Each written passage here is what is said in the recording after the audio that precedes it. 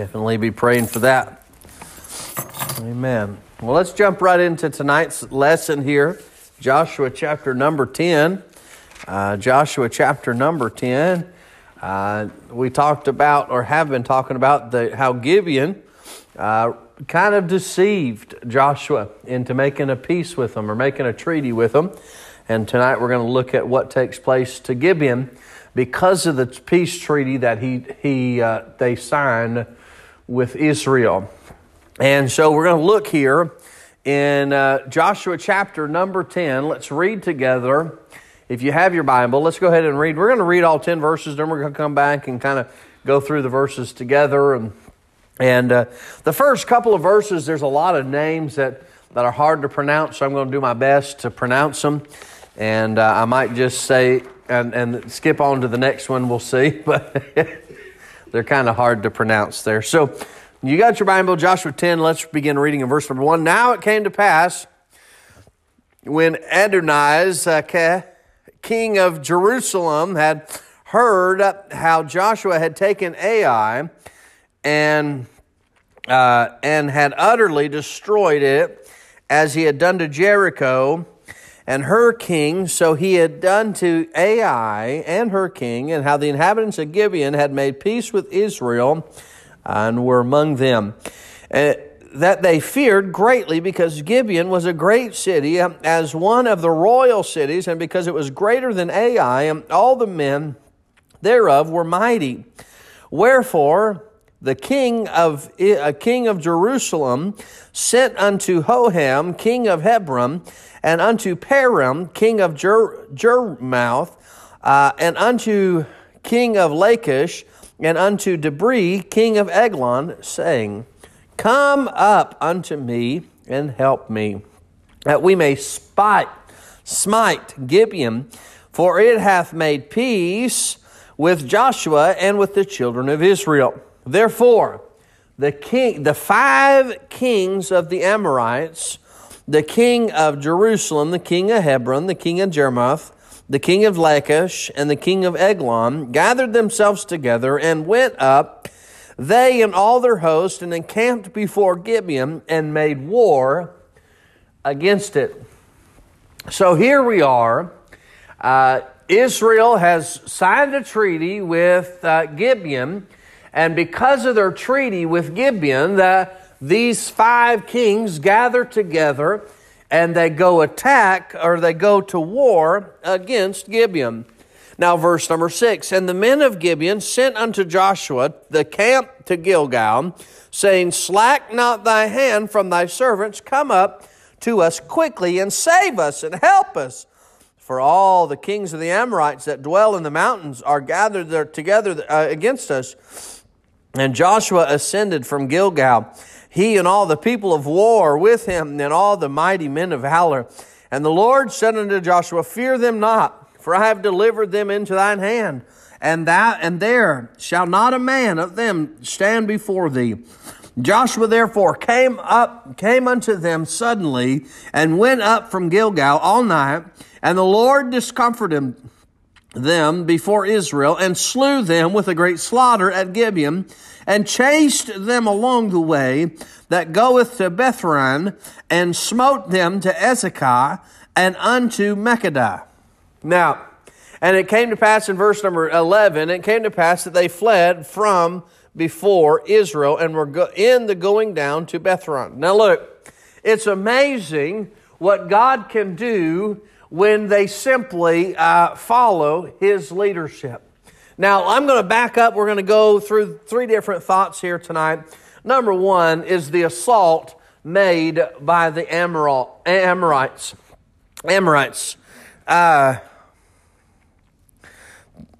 So here we are. In verse number 1, the king, I can't pronounce his name. I don't know if one of you guys that are better at pronouncing stuff than that, you might be able to help me out here. But why did they come against Gibeon? Why did this king decide that it was his job to go against Gibeon? Why? What was his motive? What was his motive for the Amorites to come against the king or the place of Gibeon? What do you think? Why do you think they had a motive to do this? Yes, sir. I think they didn't want to lose their land. Yeah. They didn't want to lose their land. He got everything together, everybody together, so they wouldn't lose. Yeah. Yep. See, if I understand correctly, when Joshua came into Israel, he attacked it in the middle to divide their forces.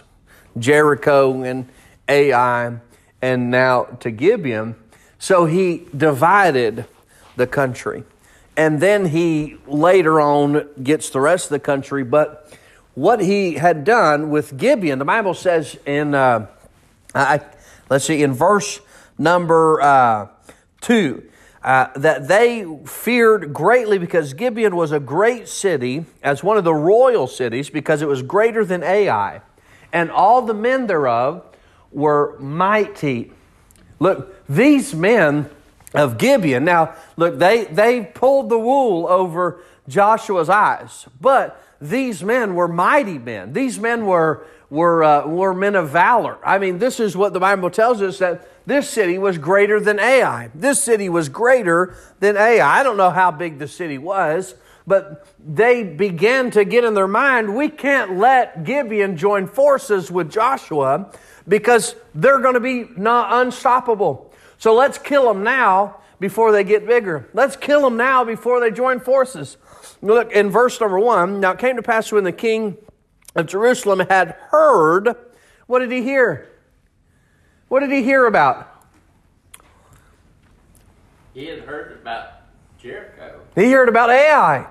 And he heard about Joshua and Jericho. He didn't want none of that happening down there in the Amorites' land. He didn't want none of that going on in Jerusalem. He wanted to protect that. He wanted to stir up the mess, stir up the against God, against the assault against Gibeon, against the Lord's army. You know, and it's just like Satan. Satan doesn't sit by idly and let things happen. If Satan can get in and mess things up and break things up and stir things up and keep things divided and keep things in disunity, then he will mess up alliances, he'll mess up friendships, he'll break up those things, because Satan doesn't want any of that.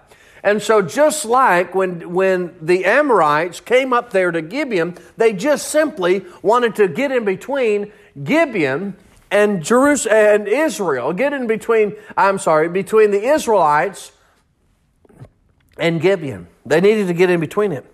But Satan doesn't stop. Satan wants to get into church, and he wants to create disunity. Bible, what is that verse, Brother Blackie, 133, Psalms 133, 1? Do you know that? How great and how pleasant it is to dwell together. In unity. You know, God wants us to dwell in unity. Satan wants us to be on this page and all go in your own direction. But Satan, that's what Satan wants. And if Satan can get us to do that, we'll be pulling against each other. If Satan can get in there and destroy Gibeon and destroy this and divide this and split that, that's what he wants to do. That's what he wants to do. See, this king not only did he not want to do this alone, but he had to go get more than one person with him. Because he went out and, now, all these different names, I'm not going to say them right. So if you go down to verse number 5, he says there were 5 kings. He got the king of the Amorites, king of Jerusalem, king of Hebron, king of Jeremoth, king of Lachish, and king of Eglon. He wanted to go get Gibeon bad. Now, if you have 5 different cities, 5 different kings, that's a strong army. Would you say? Yeah. That's a lot of people. Now, I don't know exactly how many people, but would you say that they should have trouble with one city? Gibeon? They ought to be able to go up there and smack Gibeon just like that. That's what they thought. And that's what they thought was going to happen. But then God intervened. Right. See, Satan will pull up everything in our past, everything to get us to try to fail. Everything. Pull against us. You know, if Satan was bold enough to tempt Jesus, he's not scared of us. Oh, shoot, no. If you're going to tempt the Son of God, who cannot sin, he's going to try to tempt us and get us to do wrong and get us to do wrong. The one that created him. Yep. What a multitude he brought with him there. And this king is a wicked king. Now, I want you to think about this as well, is that, would you say this, the assault that took place on Gibeon, would this be a small assault or a big assault? Big. Overwhelming? Scary? Can you imagine in your mind, here you are in the city, here they are in this great city, okay? It's a royal city. And 5 armies come to war with you. Was that overwhelming? Are there times in your life when life is overwhelming? Are there times in life when it seems like Satan is against you and you can't break through and you're overwhelmed and you don't know what to do and you don't know where to go and you don't know what's going to happen next? Is not sometimes life like that? Because Satan loads the barrel. That's right. Satan loads it against us. Now, I do not always think that everything we face is always the hand of Satan.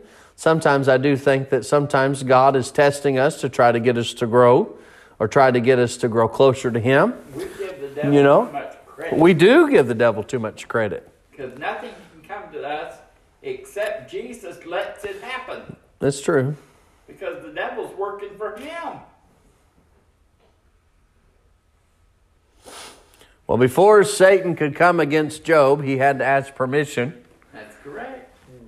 You know, Satan works against us. Anything that comes to us, the devil has to ask for permission for it to happen, for God to see how we handle it. If we stay true to Him, He'll push the devil away. Well, the Bible talks about in the New Testament, I'm not exactly for sure, it says submit to the Lord and then resist the devil, right, and he will flee from us. Right. Now, there's steps for us to get the devil to resist. You go back to the story of Abraham and Isaac. When Abraham went to the top of the mountain, it was a test of God. God was testing him to see if he would trust him for that sacrifice. And there are times in our life, things that happen that are given to us by God and from God. And then there are times in our life when it's given to us from Satan. And Satan wants to see us trip and fall and fail and get out and do things we shouldn't do. Satan wants to attack us. And sometimes in our life, we do face things that are overwhelming. If you study this, that one of these groups of people that was with the Amorites, they were giants. They were part of the giant tribe. In Numbers 13:33 tells us that. Deuteronomy 1:28 says that. And Joshua 14:12 tells us that one of these groups of the Amorites, they were the giants. So not only were there 5 kingdoms basically coming against Gibeon, but they also had giants coming against them.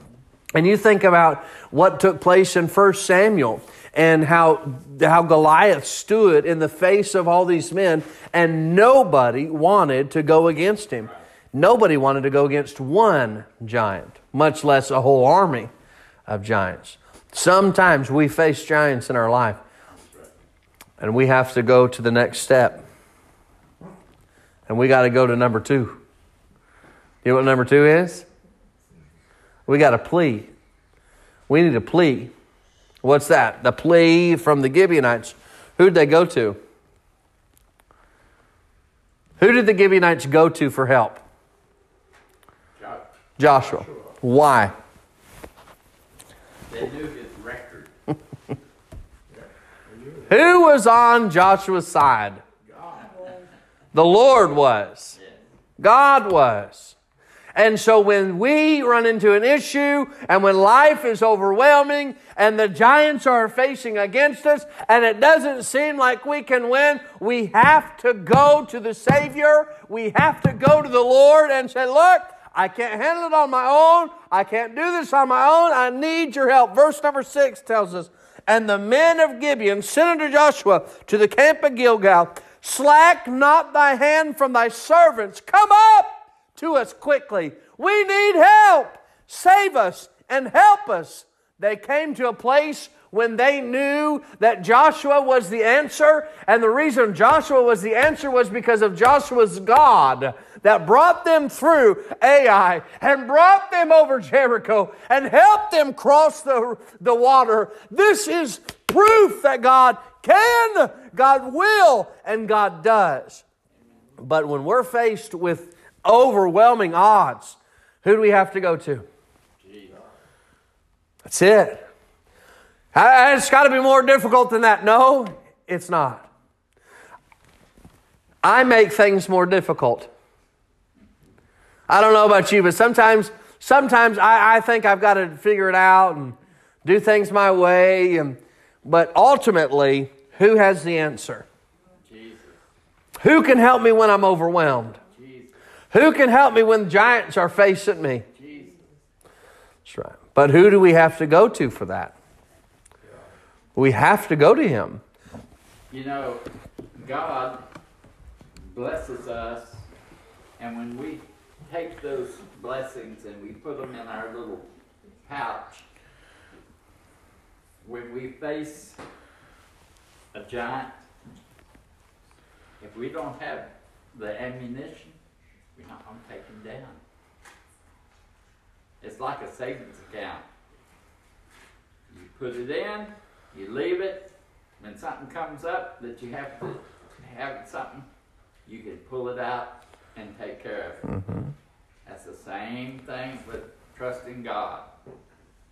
As long as we have the stones in our little bag, well, we can take the giant down. Well, we've got to be faithful to believe. We've got to be faithful to go to Him. They ran to Joshua. They ran to Joshua. And they pleaded to Joshua, please help us. It shows their passion. Then they also talked about their position. They're servants. He says, slack not thy hand from thy servants. They're telling Joshua, I'm your servant. Now look, they just made the treaty with Joshua. I'm your servant. I need your help. I need your help. They ran to God. They were liars. But they knew there was a shield. They knew there was safety. They knew that there was protection in God, under Joshua's wing. They were earnest in their prayers. They were earnest after God, asking God to help them, asking God to save them. What does that song say? Are you weary? Are you heavy-hearted? Tell it to Jesus. Tell it to Jesus. Huh? Oh, what peace we often forfeit. You know, we need to take our needs, our prayers, the time that it's overwhelming, and we need to go to God. And sometimes that's easier said than done. Agree? Or do you always run to God when you're overwhelmed? That's the best place to go. Well, it's the best place to go. Who else are you going to go to? Nowhere. Set in your self-pity. Yeah, Set in your being overwhelmed. Cloth and ashes. Mm-hmm. Nope. Sometimes it's a tough decision to go to the Lord because you have to admit fault. And you have to admit failure. He knows your fault anyhow. I know, but do you like to admit fault? Do you like to admit that you're a failure? Huh? Do you like to admit that you failed? No, I failed many, many, many times. Do you like to admit it? I don't care. It don't bother me. My hide's thicker than that. I don't like to admit that I failed. Well, you're 35 years old. I'm 75. I'm out of here. Yes, sir. You know, preacher, I don't like to fail, Right, but I have. But I don't like to. right. And you know, Joshua, right? And Joshua, the studying that we've been doing on Joshua stayed true to God. Every time. Yeah. And that's why Joshua did what he did, because God took care of the situation. He told him when to go, and we don't stand still long enough for God to talk to us. Right. That's right. I'm guilty of that. Oh, yeah. And that's why I failed. Mm-hmm. But I don't like to. Yeah. I'm going to take care of myself. Oh, yeah. Well, fall on your face. It- But Joshua stayed true to God. He did. And God. And that's why I don't know if this guy that went to Joshua knew God, Mm-hmm. you know, or not. But he knew what Joshua had done, That's right. and he wanted Joshua's help. That's right. Like I said, I don't know if the guy does. We don't know. No. You know, it's pure speculation one way or the other, The right? reputation of Joshua. That's right. Done, If Ai and Jericho. Mm-hmm. You know, That's right. that was quite an accomplishment. Yes, it was. Yes, it was. With not doing anything. You know, with even at Jericho, all he did was blow a trumpet. Yeah. Right. You know, and the walls came down. But, you know, with that, I don't like to admit that I failed, but I've failed. But I have to admit that I failed because I need God's strength. Because I can do all things through Christ, which strengtheneth me. You know, Joshua was able to go to that next battle and win because not of his strength, not because of his battle plan. And I mean, sure, he had a good battle plan, but that's not why they won. That's not why it took place, but it was because of the God in which he believed in. And so when we feel overwhelmed, look, I've been there. I've been overwhelmed. I've been, well, man, what am I going to do? I've got to go back to God and plead to him because he is my answer. He is the one that can help me get past this. Because what did Joshua do? The very next verse, he quickly ran up the mountain. And from what I understand is that where Gilgal was compared to where Gibeon was, it was up a hill 1,500 feet in the air. And so he had to climb the mountain. And they said, I think, let me read what I wrote down. I think 15 to 20 miles. If I understand correctly, or I read it correctly, that this was a huge thing that he had to ascend from Gilgal. He had to go with speed and as fast as he could so that he could bring help to Gibeon. Because if Joshua hesitates or if Joshua doesn't move and those people don't get to Joshua when they do, then they don't get the help that they need when they needed it. And that is so true. When we need help, we got to go get it. Don't drag our feet about getting help. Drag our feet about going. Don't drag our feet about going to the Savior. And so when he came, verse number 7, he ascended from Gilgal and went up there with the people of war and the mighty men of valor. And look, Joshua was given a promise from God in verse number 8. He said, verse number 8, and the Lord said unto Joshua, hey, he's making his way up there. I just see it. And God says, hey, Joshua, listen. He said, fear them not, for I've delivered them into thy hand. He said, this is my promise to you. You're going up the mountain, and it's yours. And they're yours. in Joshua chapter 6 and verse 2, God told Joshua that Jericho was his. In Joshua chapter 8 and verse number 1, God told Joshua that Ai was his. And so this was confirmation that Gibeon, you're going to get them. And I'm going to protect you. And it's going to be yours. If we just believe and trust in Him, then He will help deliver us.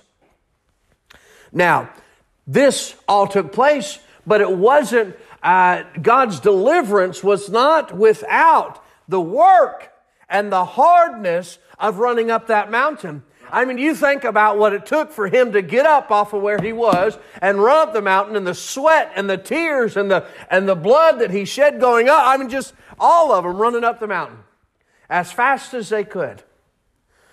And the Bible says in verse number 9, they went all night. So they went during the night.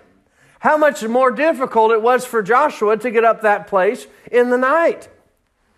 So sometimes the battle that we face, that God allows us to win, will not come without a little bit of hard work and a little bit of sweat on our part. We sit back, well, God, answer this prayer, and then we don't do anything about it. Right? Don't put any work to what we've asked God to do. But Joshua, he came to Joshua, he prayed, and then Joshua went to work. And then when he got up to the top of the mountain, God did the work. Because of the work that Joshua put in. Divine help does not exclude human exertion. You have to exert something. We have to exert help, exert work. Sometimes it takes work. And when we work, God will bless. It took Joshua moving. His effort and sacrifice brought success. And God chased him away. In verse number 11, God discomforted him. That was success. Then in verse number 10 as well, the great slaughter. God brought death. And then they ran away. Why? Because of their plea and Joshua's movement. Anybody have any questions or thoughts? Putting little footwork to your prayer. We need to stay true to God. We do. We do. Absolutely do. Sometimes we give God a list of things we want done and accomplished, but won't do anything to help God get those things accomplished. But just expect Him to do it just because we've asked Him to do it. Yes, sir. God, like the old saying goes, God helps those who try to help themselves. When you exhaust all means of help, and you've been trying to, like you're sick or something, you try to exhaust all means of your doctors and what have you. You go to the Lord for prayer, and He'll help you. He'll take care of you. But don't sit right there and say, well, I'm not going to the doctor, the Lord's going to cure this, He wants you to try to help yourself when all means are hopeless. That's when He steps in and takes care of business. Well, the Lord blesses work. He blesses work. If we're praying and we're asking God to work, and then we put some work behind it, God will bless it. It may not be how you want it to be, and it will not be the way that you think it ought to be. But it is the way that God wants it to be, and He'll bless it. But we need to be careful on our motives. Why we do what we do. Why we're doing what we're doing. I heard a statement years ago. It said, pray like it depends on God. And work like it depends on you. But ultimately, it all depends on God. but I need to work for the Lord. If I'm not willing to work for the Lord, how can I expect God to bless it?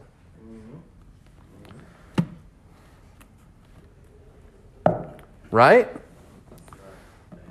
Any thoughts or questions before we close? Any comments? Okay.